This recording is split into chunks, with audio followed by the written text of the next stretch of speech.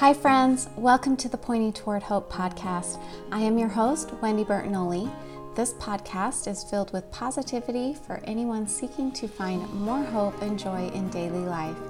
The goal is to reach as many people as we can to help them to overcome and find joy even in the midst of extremely hard adversity. Thanks for listening. Be sure to subscribe and leave a review so that we can help as many people as possible. If you or someone you know has a trial that you have been able to get through or are working through with the help of our Savior, please contact me so we can get you on the podcast. So this week I am continuing on with chapter 2 of my book, Keep Up the Pace. Here we go. Willing to change. Our greatest glory is not in never failing, but in rising up each time we fail. Ralph Waldo Emerson. I want you to stop and think for a minute about all of the people you know that you would define as successful. I believe that you will find, as I did, that one of the common denominators that each of these individuals have has to do with the pace they choose to set for their lives. It has been shown in many studies that people who lead a busy life are more efficient and more effective people in general. Why is this? Most people would tend to believe that the opposite is true. But the main reason lies in the fact that busy people don't sit around waiting for life to happen to them. They go out and make life happen for them. When I graduated from high school, I earned a cheerleading scholarship to attend college, as well as a partial academic scholarship. It was my first experience away from home. Granted, it was only an hour drive, so I could go home if the need arose. However, I was determined to survive on my own merits, and so I tried to go home only on special occasions and when I had free time. Free time was a rare commodity because I also chose to work as much as I could to ease the financial burden on my parents. So between school, cheerleading practices, games, dating, and work, there was little time for homework, let alone homesickness. But on one particular day, I was feeling relatively blue. Had I known what I know now, I would have been able to see this as a clear symptom of depression. It was a gray and rainy morning, and it just so happened that my first class was very early due to work and practice commitments. To tell you the honest truth, the only reason I kept attending this class was the fact that I was really hoping for a date with a cute guy in the class. I walked into class that morning ready to sleep through most of it as usual, but to my surprise found written vertically on the board in huge capital letters the word PACE. My professor proceeded to ask the class if they knew what this word meant. Most of us yelled out various definitions, such as setting the progression of an event, the rate of movement, the distance covered by a runner, and so on. Not one of us could give him the answer that he wanted to hear. And so he began to break it down. Positive attitude changes everything. You control the pace at which you will build your life, one experience at a time. You and you alone control your attitude. Yes, you will experience ups and downs in this life. Yes, you will have heartache and happiness in this life. And yes, you will always be in control of the attitude with which you choose to face these experiences. You have the power to learn and grow and become better because of these experiences. You also have the power to use these experiences as a crutch or a thorn in your side. To say, if it wasn't for this, I could have been this. Or, if this hadn't happened, I would have been a better wife, mother, father, husband, daughter, friend, etc. It's time to throw out the should haves, would haves, and if onlys. Wow, I thought. The rest of the class was a blur because I knew that with that one important lesson, he was talking directly to me. I began to regret the many times that I had slept through the class thinking I should have taken a different class, and realized for the first time in my life that I literally had the power to control my own destiny. Mind you, this was a small glimmer of hope, for there were many events that would take place in my life that would teach me the importance of putting that thought into action. I have to give credit to my parents because they are two of the best role models anyone could hope for. My parents did everything they could to help me to learn that it was up to me what I would make of my life. They helped me build a strong foundation of religious belief, a love of God and family, and strong moral values. For this, I will be eternally grateful. There have been many times when I have turned to this foundation of strength and endurance. But there comes a time in every person's life when they have to find these truths out for themselves. Some will call this awakening, discovering your identity. I like to call it setting the pace. When everything that you have experienced in your life up to this point comes together like the pieces of a puzzle that suddenly connect. When you finally realize, hey, I can make a difference in this life. I have just as much right to be whomever I want to be as any other person, regardless of what I have had to endure or what I will have to endure in the future. But this requires more than a thought. It requires action. Now, don't suppose that after that, my life became perfect, full of sunshine and happiness. In fact, this was a small awakening that I would look back on to draw strength from in my darkest moments. It's important to take a breather here and explain that, as many of you know, life happens and things can change drastically over the years. In the next section, I will be talking about my former husband, who remains a good friend to this day. Was that marriage a mistake? Absolutely not. It was part of my journey and helped shape me into the person I am today, and we got 4 beautiful and amazing children along the way. Now back to the book. Shortly after this realization, I decided it was time to set my life on a course that I had always dreamed of. More than anything, I wanted to be a wife and a mother. It just so happened that my future husband had been chasing me relentlessly. You know the statement, sometimes you can't see the forest for the trees. Well, in this case, that statement rang true. This boy moved into my neighborhood when I was just 8 years old, and he was 11. I will never forget my father looking me directly in the eyes one night over dinner and saying, "Now, Wendy, that's the type of family you want to marry into." My response was that of a typical 8-year-old, "Dad, ooh." To this day, I still have not figured out how he knew before I did that that was the boy I would eventually marry. Our courtship was not easy. To say it was bearable would have been a great understatement. My future husband would probably tell you that he would prefer to be hit by lightning than to go through our courtship again. Not even kidding. Over a period of about 1.5 years, I single-handedly succeeded in getting him to fall hopelessly in love with me. How I managed to do this, I will never know. I think I did everything I could to torture him and drive him away. We lived just 3 houses apart from each other on a dead-end subdivision. I lived at the top of the street and he lived near the outlet. This put him in the perfect spot to see me drive up and down the street with various dates. Over that 1.5 years, we dated and then broke it off 6 times, and it was during those times that I proceeded to torture him, so he says. I truly did not intend to do this. I felt that we had made it clear to each other that neither of us would have a problem with seeing the other person dating someone else. So you can imagine my surprise when he proceeded to feed me a little of my own medicine. Over a period of 3 weeks, he made sure that I saw him having a great time with 3 different and very pretty girls. Little did I know that he had no particular interest in any of them. One was just a friend, one was his friend's date, and only one was actually a girl that he had any interest in. This didn't matter to me because what you see and what you feel can be 2 very different things, and I felt jealous. Not just a little bit, I was extremely jealous. And to make matters worse, not only was I jealous, but my mother was jealous for me. I knew it was time to make my move and I had to reclaim my status with him.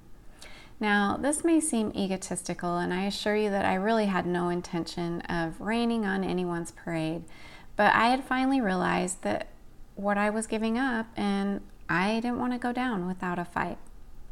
Fortunately, it never came to out-and-out combat. Whatever I had done to get him to fall in love with me must have been the right thing, because he unloaded the other girl pretty quickly. Lucky for me, he is a patient and very tolerable man. He has been the wind beneath my wings so many times I have lost count.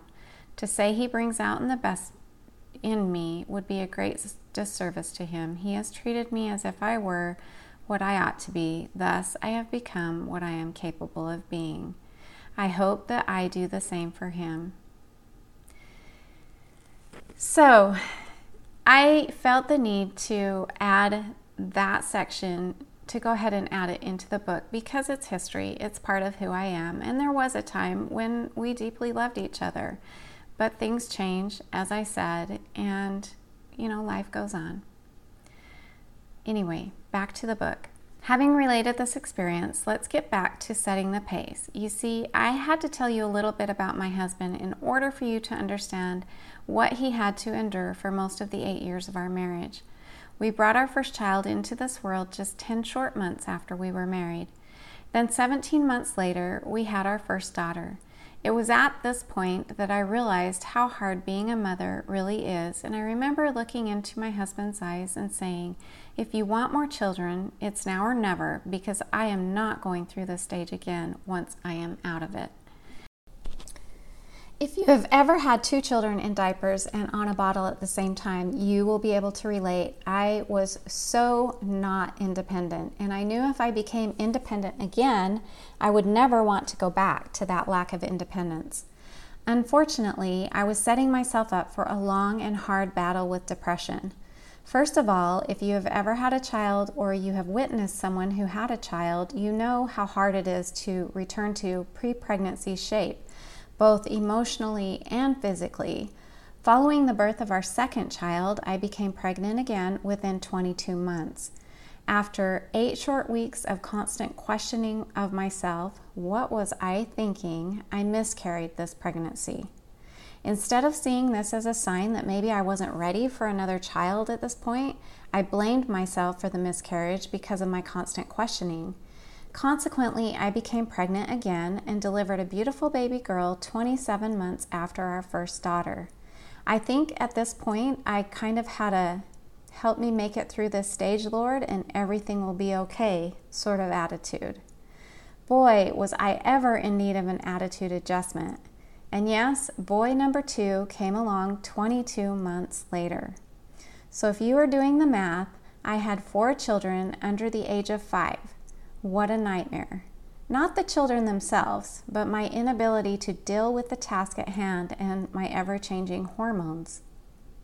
Now you can see why I call my husband a patient man. Over the space of about 4 years, I would go in and out of deep bouts with depression. I had a hard time coping with the mundane tasks of the day, such as laundry, cooking, and cleaning up after the kids. Everything seemed overwhelming, and instead of tackling one task at a time, I gave up. Essentially, this created a vicious cycle. Not following through, giving up, and then berating myself for being such a terrible mother and person. It would get to the point where all I wanted to do was to go to bed and wake up when it was all over. A serious sign of postpartum depression. Depression comes in different forms for everyone, so it is important that you understand that my experience with depression may not be what you have experienced, but that does not make yours less real or diminish mine. Also, it is imperative to understand that depression is a condition that there is no cure for, except in some cases of postpartum depression or other situational or environmental depression. And even then, it can be tricky. If you have been diagnosed with depression, then you have to learn how to manage it so that the symptoms will be at a level that you can function with. There are many great medications available today that work very well, and I highly recommend seeking out a professional who is trained in working with your specific form of depression to find out what works best for you. For me, when a bout of depression is coming on, I can actually feel a dark cloud settle upon me. It is so real to me that I feel like I could reach out and try to push it away. That's when I know that something is out of balance and I need to reevaluate what I've been doing. For you, it might be much different. The point is that it is important to get to know your body and your emotions well enough that you can manage it when it arises. During that 4-year period when I really did not know what was going on with my health and the above situation would start to improve, I would think, hey, things are looking up. So what else would any normal person do at that point? You guessed it. I would take on another project. I'm woman, hear me roar, right? Slowly and steadily, I was leading myself down a path where sometimes there is no return. I was setting a pace that had nothing to do with positive attitude and everything to do with lack of control, because I felt that my abilities as a mother and a woman were out of control. I was looking for anything that I could control. As I sunk deeper into depression, I struggled more to look like I was on top of it all, on the outside. I wanted anyone and everyone to know that I was in control, when I knew full well I was anything but in control. If you have ever suffered from depression or know someone who has, you may be able to relate to this scenario. At home, behind closed doors, I was falling apart, and yet when I was around people, I was very good at concealing what was really happening inside. I would put on what I like to call the happy face, also known as the mask. Of course, this is not always the case. A lot of how we act and react has to do with the stages of depression we are in and how many times we have hit the lows. I happen to be very fortunate to have someone who loved me finally pick me up off the floor and say, this is not real life. You don't have to live like this. My husband helped me to realize that it was time to ask for help. This disease was bigger than me, and it was dangerously out of control. Over the next few years, I began my long road to recovery. It was never easy. My first step was to visit a therapist and talk about my options. This woman helped me to see that choosing to be on medication was not surrendering to the disease, but the beginning of the fight. She helped me to realize what my pattern had been for each bout of depression that I had experienced and what I could likely expect over the coming months. She pointed out to me the pros and cons of being on medication. This was something that I could not have done for myself because I was not thinking rationally at that point.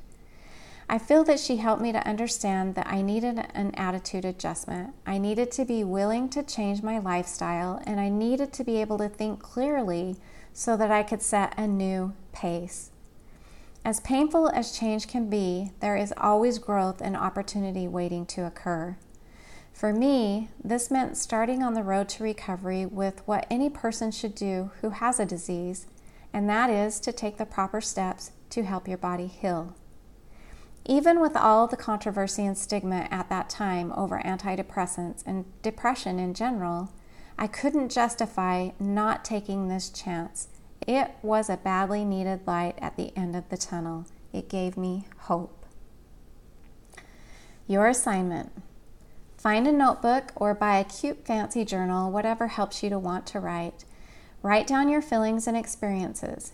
You may think this is a waste of time, but I can't tell you how many times I have looked back on what I wrote during those down times. Whenever I read those words that I penned myself, it helps me to know that things did get better, even when I could see no way out.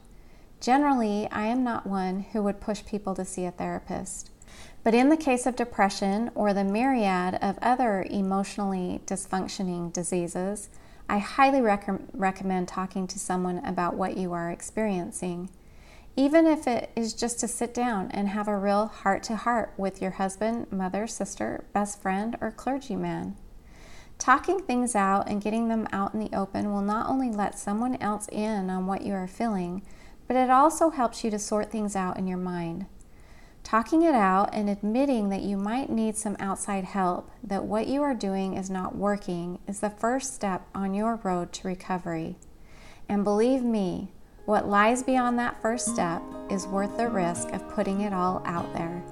Hiding behind the happy face is no way to really live life.